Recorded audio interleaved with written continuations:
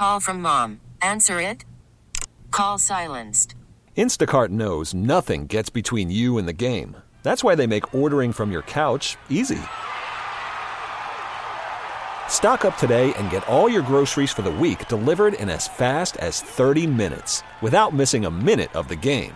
You have 47 new voicemails. Download the app to get free delivery on your first 3 orders while supplies last. Minimum $10 per order. Additional terms apply. We really need new phones. T-Mobile will cover the cost of 4 amazing new iPhone 15s, and each line is only $25 a month. New iPhone 15s? It's better over here. Only at T-Mobile, get 4 iPhone 15s on us and 4 lines for $25 per line per month with eligible trade-in when you switch. Minimum of 4 lines for $25 per line per month with autopay discount using debit or bank account. $5 more per line without autopay, plus taxes and fees. Phone fee at 24 monthly bill credits for well-qualified customers. Contact us before canceling account to continue bill credits or credit stop and balance on required finance agreement due. $35 per line connection charge applies. See T-Mobile.com.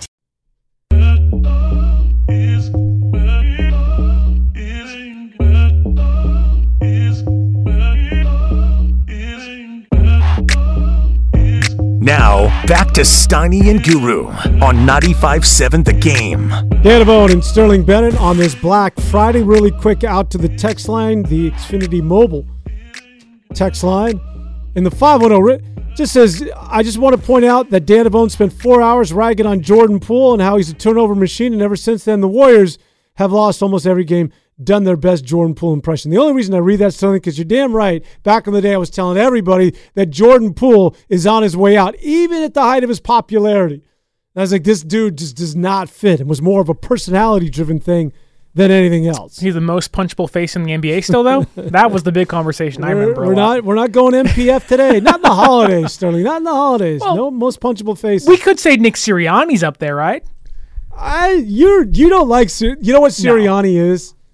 He's perfect for Philadelphia. Yeah. Like, you look at that guy and you're like, how is that a head coach? In the tunnel, like clapping back at the fans in Kansas City. Like, that's so stupid. But in Philadelphia, that probably resonates. Do you like the fact that a head coach is out there doing the seatbelt lock celebration with his defenders when he did nothing on the defensive play at all?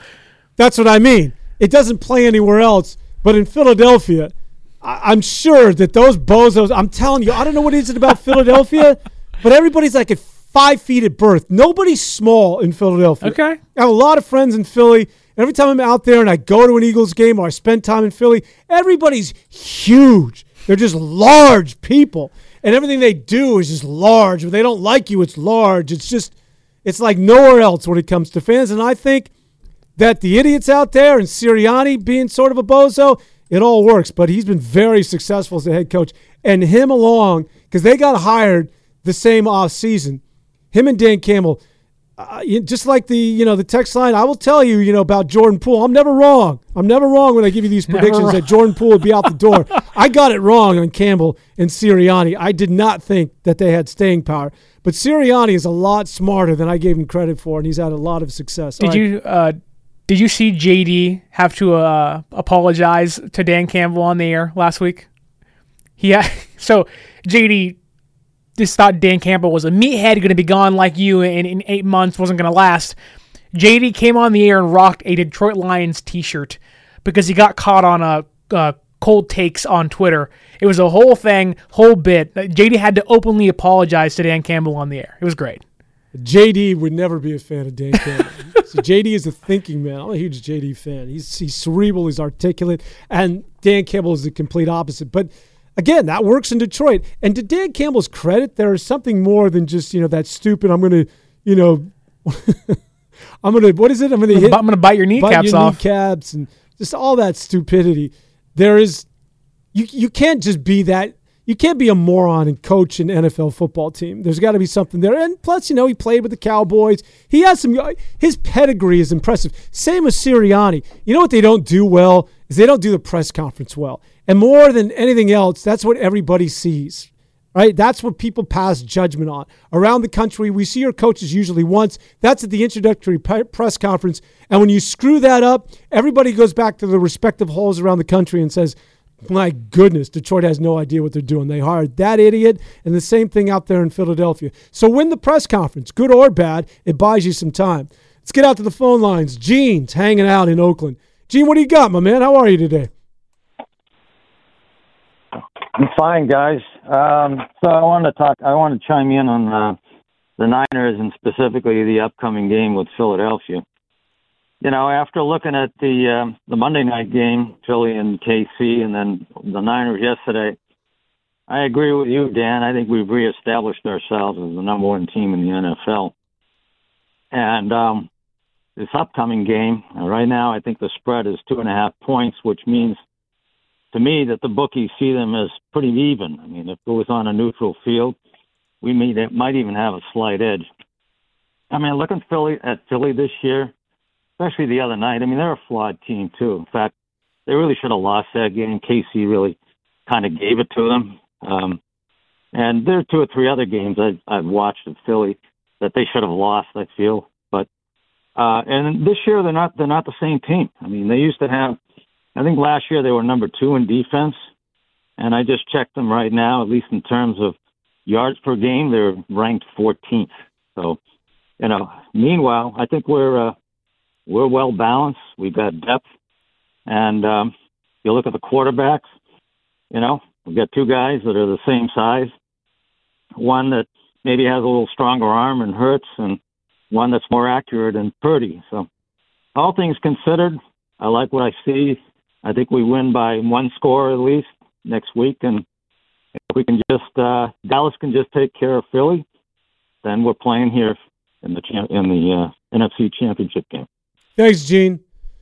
You know, there's going to be a moment in that game, Sterling, to Gene's point, because I think a lot of this is just it's built into what it is that I was talking about going into the break. Oh, my God, it's Philadelphia. These people are 5 feet at birth. It's a scary, scary, scary place. And the Eagles were so good a year ago, undefeated. They won the NFC Championship game. Not only won it, they beat up the 49ers. Now, I know Brock Purdy goes out with the injury, but that's one of those that you punched us in the face and we couldn't get off the mat. And so it was pretty decisive. So there's this level of trepidation. It's Philadelphia. It's at Philadelphia. And 49er fans they have a little fear going into this game. I'll just remind everybody, the 49ers have the best team in football. On both sides of the ball, nobody can match up with what it is that San Francisco brings to the table every game. And here's how I think things are going to go down. At some point in the game, there's going to be a moment where the 49ers are just going to recognize to themselves and to everybody else that, yeah, this is Philadelphia, and yeah, you're a good team, but we're better than you. There's just going to be this, and I don't know what it is, whether it's going to be a play, a series of plays, but it's going to be evident and it's going to be clear that you're not so bad. We got this. You're Philadelphia, but we're a better team. Do you think San Francisco is going to come into that game in 10 days and, I don't want to say have to prove that if they can get a win would have happened last year as well, but it's almost like some retribution of like, look, this same outcome, which you hope is a win, was going to happen last year had we had our quarterback. It feels like that San Francisco wants to right the wrong that was last year. The whole offseason they talked about this, that, Brock Purdy got hurt. That's why we lost. Brock Purdy's going to be healthy. It almost feels as if San Francisco is so confident they were going to win that game last year that they need to win in 10 days. Like, they have to win that game, not just for standings, almost for their own mental health, that we have to prove to ourselves that all the trash talk we did, all of the conversations, all the confidence we had was correct. Because if you go into Philadelphia and you lose, yes, it hurts your standing.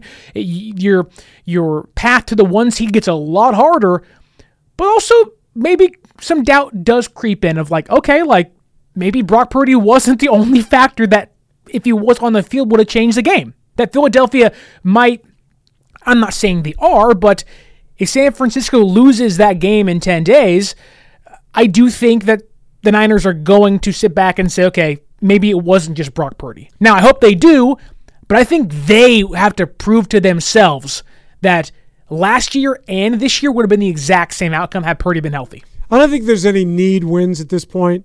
I don't think they need to win that game. I think the only game you need to win is if they meet they could lose to Philadelphia. You're right. And that combined with the loss last year is not going to sit well. But if they meet again in the NFC Championship game or the playoffs, you're right. That's the game they need to win, yeah. To emphasize the word need. All right, let's get back out to the phone lines. Juan's hanging out in Martinez.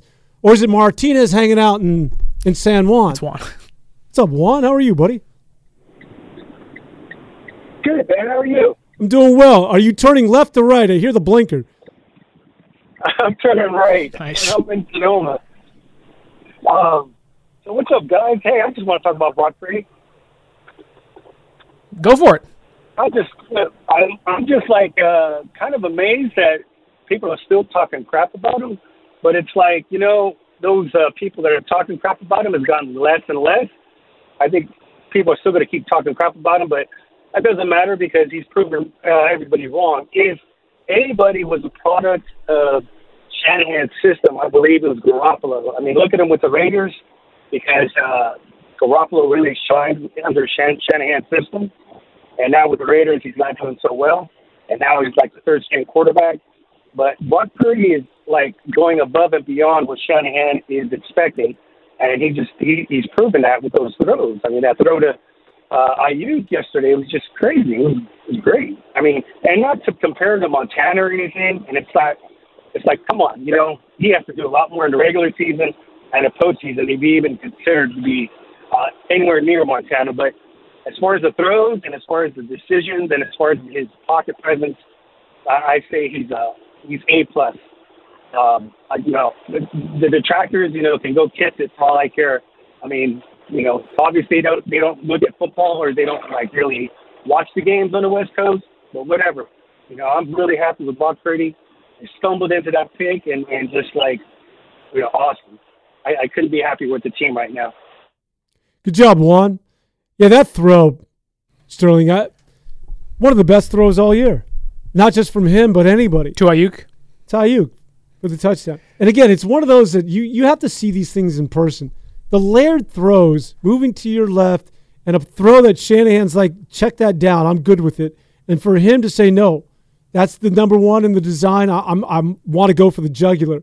And where he put that ball, that's not easy to do. That's top tier. Maybe 5 of the quarterbacks in the NFL can make that throw. I pitched this question to Mark 2 weeks ago after the Bucs game. When Purdy, talking about Grandy, your Grandy, partner yes. in the post-game show Exactly. here at 95.7 The Game. I pitched this question to him. I said, is Brock Purdy, forget the elite conversation, is he top 10? Of quarterbacks, is Brock Purdy one of the most trusted in the entire league? I think if you polled 32 head coaches, I think 30 of them would say I would trust Brock Purdy to go out there and get me a game-winning drive, to make the elite level throw. It feels like Brock Purdy is one of the most trustworthy quarterbacks in the entire league. I think you hit it. That's exactly getting back to what Kyle Shanahan is looking for. Just make me feel as though I have a level of confidence in you. Make me trust that you're going to do, and you're not going to do it every time, which is why the QBR rating means nothing at the end of the day, because people are not perfect, and especially when you get to the NFL, and especially when you're talking about quarterbacks. Mistakes are going to happen, but let me trust you more often than not. And trust is everything to Kyle Shanahan. Yeah. It's why he liked Kirk Cousins, why he likes Matt Ryan, which is why I still have no idea why the hell he drafted Trey Lance. Like that all. One day it's going to be a 30 for 30. One day he's going to do a documentary. He got loaded in Mexico and decided to be Cabo for him, but yeah. Cabo's in Mexico. Yeah. It's not in the East Bay next to Pittsburgh. But it's just, I don't, I never understood that, but I think that trust is huge. Trust, you nailed it. It's just, you give me trust, and I think any coach would admit to that. It's great to have Josh Allen. You can fall in love with that. Or do you trust Herbert. him? Hell no. No. Yeah, I do wonder, because Kyle really couldn't trust Jimmy. 2019, go on this magical run. They go to the playoffs, throws one pick, and Kyle's like, we're done. Running it 45 times against the Packers, shutting it down against the Vikings. And in the Chiefs game, in the Super Bowl, it felt as if it was more of a, hey, Jimmy, I don't really trust you here. We're never going to see that again with Brock Purdy. There's never going to be this game gets tight, Kyle gets timid, and he doesn't trust the quarterback anymore. Honestly, I think that what we're seeing is, I don't want to say Shanahan's found his perfect quarterback, because that seems wrong to say. It is.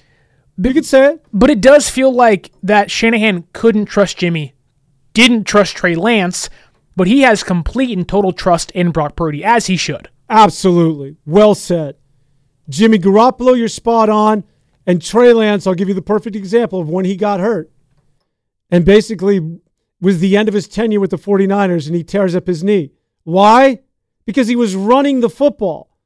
Why was Trey Lance running the football as frequently as he was? Just to take you back at the beginning of last season. And Trey Lance was RPO more than 50% of the time. He would run the football. The answer to that, whether Kyle Shanahan's going to cop to it or not, is that he was not comfortable, nor did he trust Trey Lance throwing the ball as frequently as he would have liked because of the accurate issues that I've talked about. And it's that trust that wasn't there for Trey Lance. And therefore, they felt as though they'd be more productive with him running the football and using his legs as opposed to throwing it as often as you see Brock Purdy. So I think that's a great point. And just staying with Brock Purdy, and some of the callers are talking about, our man Juan was saying, there's a lot of naysayers out there and people still don't believe, which is why I think coming up next Sunday from the Link in Philadelphia, it is going to be nuts. It's going to be good football, and that's why relevant football is so neat. And when the 49ers are good, again, it's not a big game against an NFC West opponent or somebody out here on the West Coast, but somebody out on the East Coast where you got a game on the line and that somebody being Philadelphia, that's fun. Like, that's going to be fun, if nothing else. But here's the opportunity, Sterling. For all the naysayers, all the doubters, and there's a lot of them, this is the opportunity on this stage. It's not the Super Bowl yet, but on this stage is where Brock Purdy can turn some heads. This is where he can make believers. Interesting. Because, if they win in 10 days in Philadelphia, but Brock Purdy has the exact same game, which you're saying is his best game, I disagree with that, but he was fine. He had a great throw to end the game, right?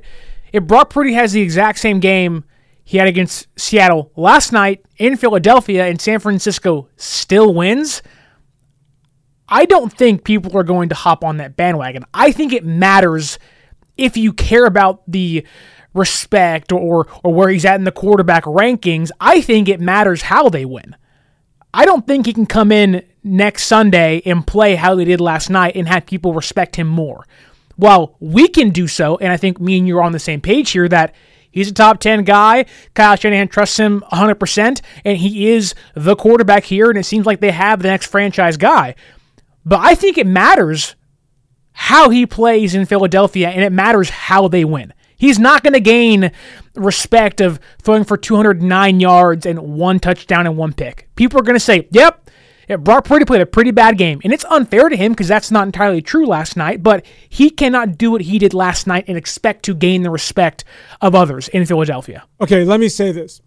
So if he's to have, let's say, the game he had against Jacksonville or the game he had against Tampa Bay against Philadelphia, it's not going to happen. Where he's perfect. He's not going to have a perfect quarterback rating. Are people more apt to say, well, yeah, but it's the system? Look, he's perfect quarterback rating. It's because guys are getting schemed open. Or if the game's a little mucked up, which it's going to be, it's Philadelphia for crying out loud. It's going to be cold.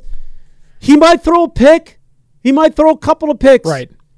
More reminiscent to the game last night, where I think you show a lot more about fortitude and who you are as a player and as a team, all that crap we talk about when you overcome those mistakes on the road in the hostile environment. I would argue that's more impressive than just being perfect for 4 quarters. I think people will say that it's the system, or you only beat Tampa Bay, you only beat Jacksonville, and they'll say, prove it again.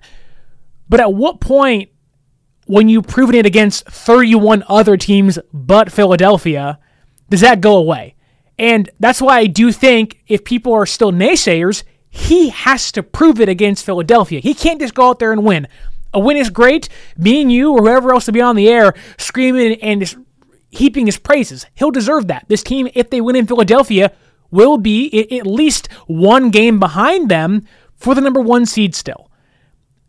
But I think it matters what Brock Purdy does in Philadelphia if you want to get rid of or shake off the it's a system thing or he's a system quarterback. Like, that's going to stick on him if he has the game he had last night in Philadelphia. See, I think it's the other way around. I think you're more of a system guy when you have the perfect rating or you're near perfect.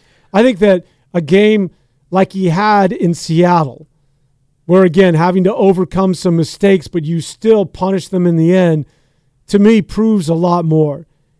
And I think that we're sort of, the conversation we're having right here is sort of non-consequential because we're talking about whether people jump on board or not. As a 49er fan, at the end of the day, all you want him to do is to win games. And again, It gets back to this, where people now that do shows or people that review or critique, and there's so many outlets for this stuff and social media, what have you, that everything's got to be perfect. Yeah. Like, that wasn't a good game because you weren't perfect, because you threw an interception. Who the hell cares? Who the hell cares? If you beat the Seattle Seahawks by 18 points, I'll take that, as opposed to, throwing in an interception and not being quote-unquote perfect. I do think, though, if Purdy, again, doesn't have even a good game against the Eagles, you're going to then see the national media at least say, oh, he's just Jimmy G again. Now, I don't see it that way. You don't see it that way. The text line, YouTube chat, it's obviously and abundantly clear the fans here in the Bay do not see Brock Purdy that same way. But I can also guarantee many of us, including myself, are tired of Brock Purdy being disrespected. Because we've seen it. We see him make elite throws every single week. It doesn't matter if they rank him top 2 or 3. No. Because come playoff time, I think he'll prove that. I think he'll stand above the rest and he'll shove it down their throats. But it would be nice if at one point before the playoffs, they can actually give my guy some respect. He annihilated the Buccaneers defense that has a handful of players that won a Super Bowl 2 years ago. The Jaguars, who took the Chiefs to the limit last year, annihilated them. Threw all over them like they weren't even there. And against the Seahawks last night, wasn't a great game, but you go to Seattle, tough environment, divisional opponent, you know it's going to be tough eventually. Now, some mistakes, don't love it, but you get the win. If he doesn't go to Philadelphia and have a great game, we're going to hear the same thing that we heard with Jimmy G2. And that's unfair. I don't like that, but it's going to happen. Well, if that's the case, then even the great game I don't think is going to shake this. Because if you win like they did last night, and I'm talking about decisively against Philadelphia on the road. In Seattle, and he has the exact same numbers in the exact same game, if that doesn't convince fans or at least open their eyes or at least put them on that track of saying, maybe this guy, maybe there is something to it, well, then you're never going to like the guy. Yeah. Because I think last night was, again, I thought it was one of his best games, man. When you withstand because that doesn't happen at home. It didn't happen against Tampa Bay. In Jacksonville, they were never threatened. But that's when you find out the mettle of a team, and especially a quarterback. You threw a pick six. The momentum has clearly shifted. Now what you got? Where are you at? And as he continues to take these strides of becoming that quarterback that we all think he has the potential and we envision as being one of the best or maybe an MVP, then you need games like last night. And to me, it shows a lot more about the character when you respond after a mistake, you lose the momentum, you're on the road, yet you drop that dime to Brandon Ayuk, and then you walk home comfortably with a double-digit victory. So it's all ready to go. I cut you off. What do you want to say? No, I was going to say that everything you just said is correct. I do think the one saving grace, let's say Brock Purdy has the exact same game he had last night in Philadelphia. If he makes that Brandon Ayuk throw again to win them the game, we're having a whole different conversation. Oh my goodness, did you see that final throw? Brock Purdy game on the line. He's elite. He can do anything. Like, he just ran through a Philadelphia Eagles defense that is good, and they were in the Super Bowl last year. And if Brock Purdy makes that one throw in a certain situation like he did last night against Philadelphia, I do think that right there would spark the conversation of let's give him the respect he deserves. I would agree with you. And also, getting back to the trust, maybe the confidence that people have in Brock Purdy, you just don't get that feeling. A guy who's he's been in the league for 19 games now? you just don't get that feeling that he's just like his eyes are going to be too wide. It's in Philadelphia. He's going to wet himself, or he's just going to make these throws that are so inexplicable that a lot of young quarterbacks are prone to do. You just don't get that sense whatsoever. And the feeling that he exudes that level of confidence to all of us should tell you everything you need to know about a guy who's 23 years of age essentially doing this for the first time. It's a Football Friday brought to you by First 5 California. To learn 4 things you can do to overcome toxic stress, go to first5california.com. When we continue talking a little bit more about the San Francisco 49ers, I've been teasing this, but yes, Jimmy Garoppolo will not go away. Jimmy Garoppolo and why it's going to get even worse for what was once thought of as the most gorgeous man in football. Back with more after this on 95.7 The Game.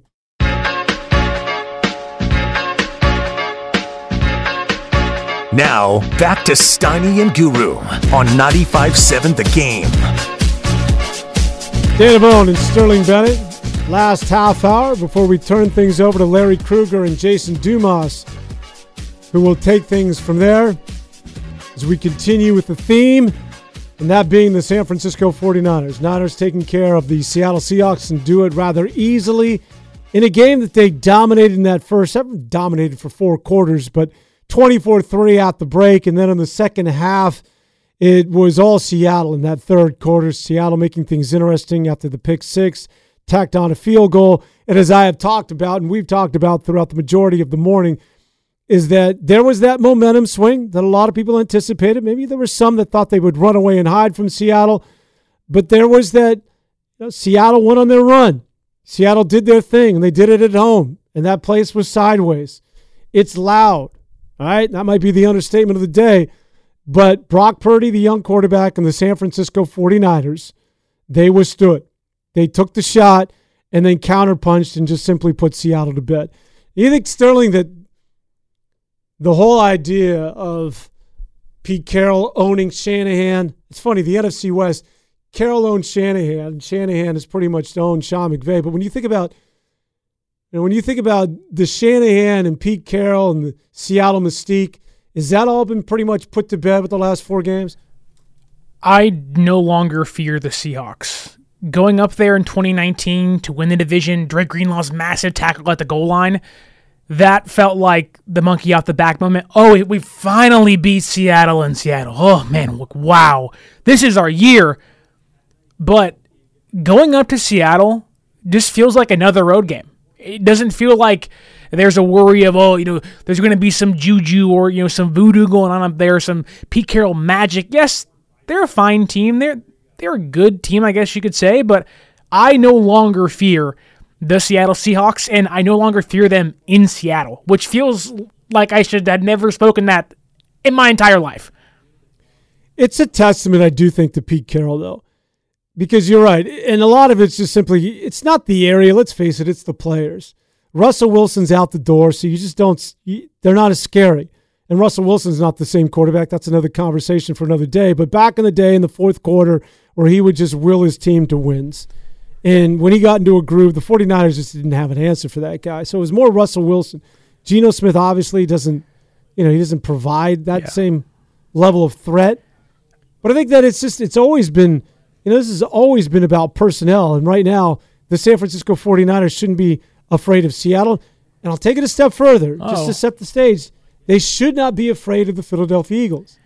Now, I don't want to sound like one of those guys. Well, I get it. It'd be irresponsible to get on here and say, they're going to smoke Philadelphia. They're better than Philadelphia.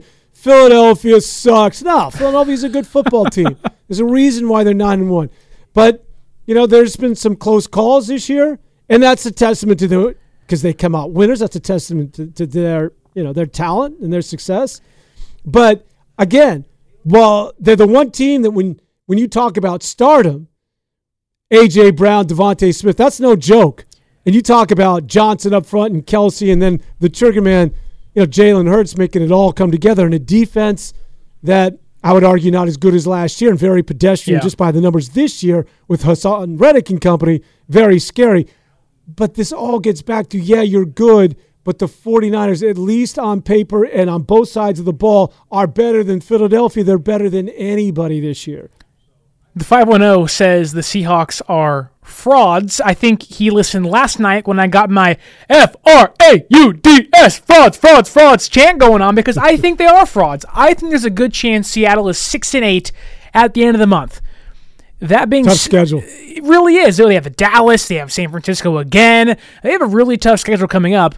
But I also, and watching last night's game, I have the utmost confidence that at least this young secondary, Jair Brown, Ambry Thomas, Lenore, a more proven piece like Gibson and Mooney Ward, I think they can hang with A.J. Brown or Devontae Smith. At least take one of those guys out of the game or limit them.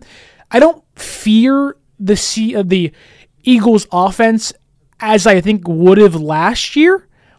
I think the way we're playing and how we're just crushing teams, and the way the Philadelphia Eagles are kind of skating by with wins, mind you, it just feels like you said earlier, that they're due for a loss. Whether it's against us or Sunday against the Bills, your luck does run out eventually. Now, you can pick yourself back up and restart your run of luck, but it does feel like, and I'm no longer worried, well, maybe not worried, but no longer horrified as I was last year playing the Eagles and their offense. I think our defense can actually stop what is supposed to be one of the most potent offenses in football. Well, here's why secondaries are always a product of your defensive front, right? And why the quarterbacks for the San Francisco 49ers, while they're good, when you have a defensive front that rushes quarterbacks, that's pressuring quarterbacks, that is not giving a quarterback a clean pocket and giving him those 2.5 to 3 seconds to peruse the field and throw, that's the difference between being a good cornerback and a poor cornerback. It's just nobody can guard any. I don't care how good you are, Darrelle Revis, Deion Sanders, whomever. If a wideout has time, he will eventually find that crease in the defense. So the advantage always goes to the offense should the line be able to protect, which is why that defensive front for San Francisco and the addition of Chase Young, last year's Christian McCaffrey, this year the addition of Chase Young, makes this thing unfair. I talked about this earlier with you, Sterling. It's comparable and analogous to the Golden State Warriors getting Kevin Durant. You already had a star-studded team. You already won an NBA championship with Draymond, a young Draymond Green, a young Iguodala. The Splash Brothers were the Splash Brothers. This was pre-injury Klay Thompson. And they were so good, and then they get the best basketball player the NBA had to offer. And NBA teams just had no answer for it. Is Christian McCaffrey Steph Curry, or is he Kevin Durant in this case? There's no comp to Steph Curry. Interesting. I think if there's one player that, maybe. So you think it's Christian McCaffrey that makes them go? Yeah. So here's the thing is, if we were to stay with the Steph Curry analogy, Steph Curry comes off the floor and then all hell breaks loose. What the hell you got? Nothing. Sure. Which is why they're so bad. You take Christian McCaffrey off the field, and while Elijah Mitchell is not as good, the drop-off is not nearly as severe. As who? As Steph Curry coming out of a Warrior game. Okay. I mean, who replaces Steph Curry's points, assists, moving without the ball, drawing attention? That's a one-dimensional team right now. I just think that if you take Christian McCaffrey, or reverse that, when this team didn't have Christian McCaffrey and compared to when they have had and got Christian McCaffrey, it's night and day. The impact he's had on this team is literally Stephen Curry-like, where he just comes in and he changes the entire flow of the offense. The defense gets more tense. It opens up things for Ayuk and Debo and Kittle. It's one more elite weapon they have to look out for. It frees up your Klay Thompsons, your last year Jordan Poole, this year your Andrew Wiggins and Chris Pauls, but it does feel like, if you want to say positionless Golden State Warriors basketball has transitioned over to the NFL, I would agree. But I also think that the Eagles, and this is what gives me even more confidence, they couldn't stop Christian McCaffrey even when it was Josh Johnson playing quarterback. And their defense is not as good as it was last year. Yeah, they got a pretty good front four. I'll give you that. Jalen Carter, Fletcher Cox is a vet. Hassan Reddick's doing his thing. But it does feel like, at least in Week 13, San Francisco is playing much, much better ball, riding higher. And I think if it's only one time against Philadelphia this year, I think they might have their kryptonite. Now, I'm not saying, 28 to 7. I'm saying like 28-24, 17-14. It'll be close. But it does feel like San Francisco, after watching the Seattle game last night, watching them beat the Jaguars and the Bucks, it does make me feel that much more confident they can beat Philadelphia. See, when you're talking about the outcomes of the game, what I'd like to see, now again, I know everybody's like, I want the perfect game, I want the perfect quarterback rating and all that crap we fall in love with. I'd like to see, because this is all about Brock Purdy taking those steps. And Brock Purdy, if he's going to be, when it's all said and done with, in the same conversation with Steve Young and Joe Montana, if he's going to be a legend, what you need to see at some point, and hey, listen, if you can boat race teams, do it. But if you're behind Philadelphia late in that game, if you're behind Philadelphia in the fourth quarter, and you need Brock Purdy, and let's just say Brock Purdy's had a good game, but not a great game, because I don't think he's going to, I don't think he's going to have a QBR. Pretty safe in making that assumption, that assertion. It's not going to be perfect. But I do think if he's trailing, if they're trailing in that game, and Brock Purdy, as we talked about before, in front of the country, in a game that just about everybody's going to be watching, brings his team back and sticks it in the end zone and goes home with a win, that, to me, would be very significant as far as the growth. And also, now, because the box is getting really smaller for the critics, right? It's like, well, I need to see you do this, or I need to see you do that, or you need to do this before. You're really putting your, as they like to say, you're pettifogging yourself in this little box. And so if he comes from behind late into a game and leads the 49ers to a victory, I again, if you're not on board with Purdy, or at least recognizing him as being one of the best, then as they like to say, you're just a hater. You're a hater on the kid. Would beating Philadelphia in the regular season be the biggest win of his career? I would say no. Beating Dallas in the playoffs was last year. Give that to me again. Beating Philadelphia? Beating Philadelphia in 10 days, week 13. Is that a bigger game than beating Dallas in the playoffs? I would say no, because the rivalry with Dallas and its playoffs, but I think there would be some people just from the Brock Purdy standpoint that would say this is the biggest game of his entire career. Yeah, I need more to, like a second or two to chew on that. I'm tend to agree with that this game is bigger, because I think that had he not played well against Dallas, there was still, you could fall back on, he's a young quarterback in his first playoff game. Okay. And I think that we played Seattle first. He had very little playoff experience. And to compound that, the game was also at home. Yeah. I think they went into that game as a favorite, if I'm not mistaken. I think the challenges with this contest at Philadelphia and the Eagles, a team that, that beat them in the playoffs at home a year ago, when you're charting the overall growth of Brock Purdy, this has got to be a bigger game for him. Okay. Yeah, I mean, I'll ask you this, because it does feel like, from a fan's perspective, last night's victory over Seattle in Seattle has maybe sparked more hope they can actually beat Philadelphia. Now, leaving the Seattle game, it didn't change how I felt about this Niners team, but it does seem like that a lot of fans are so high on them after last night's win that they can beat anybody. That it doesn't matter if it's the Bills, the Chiefs, the Dolphins, the Eagles, it's bring them on. Like, they feel like they can beat anybody after beating Seattle last night in Seattle.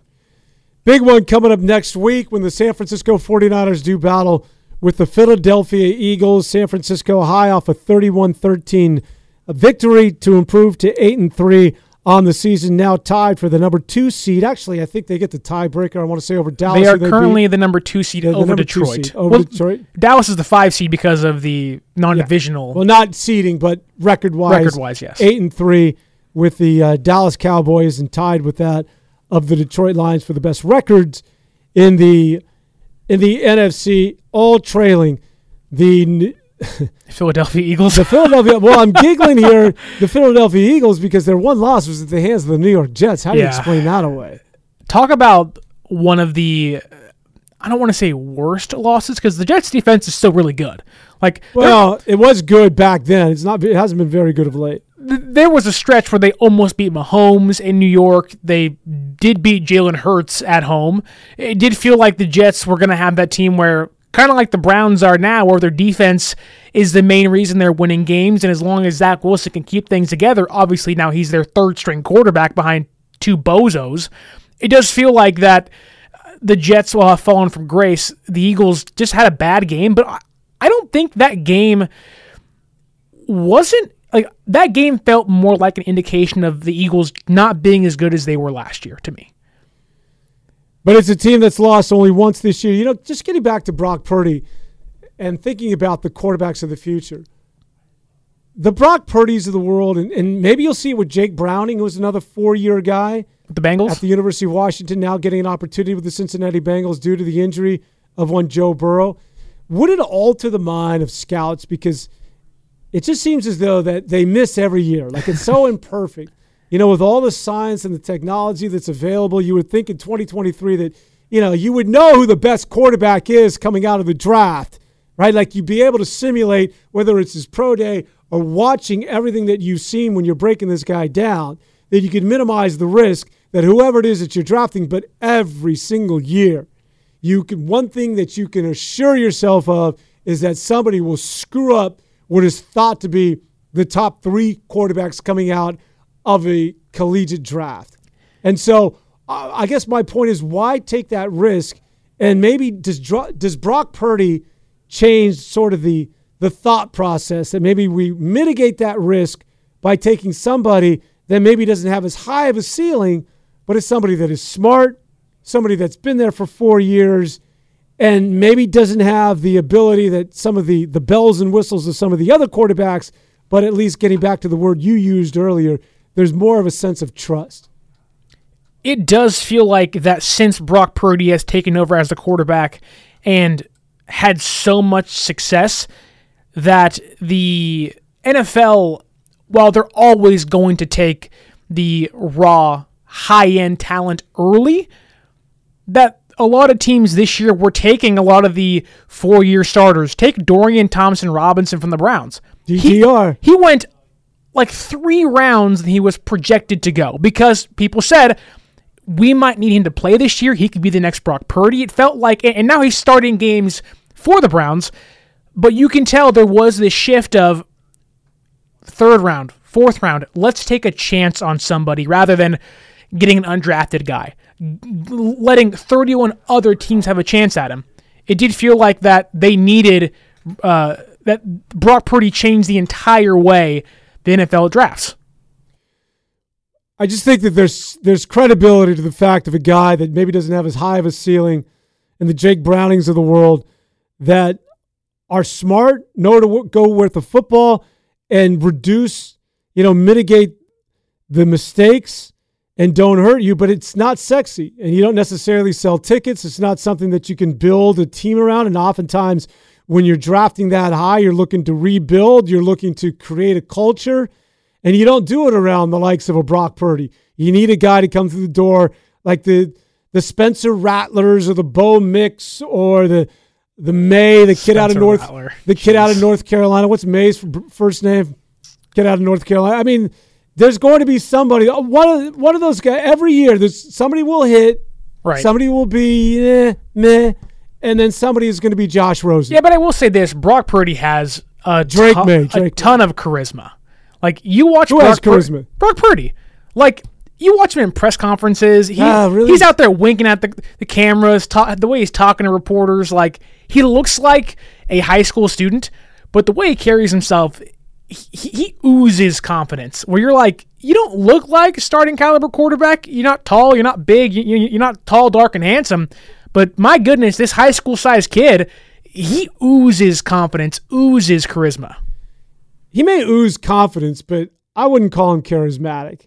He's sort of void of a personality. If I was you think so? Thoroughly honest with you. No, but it's perfect for him. He's compared to Jimmy G, yes. He's the most unassuming dude.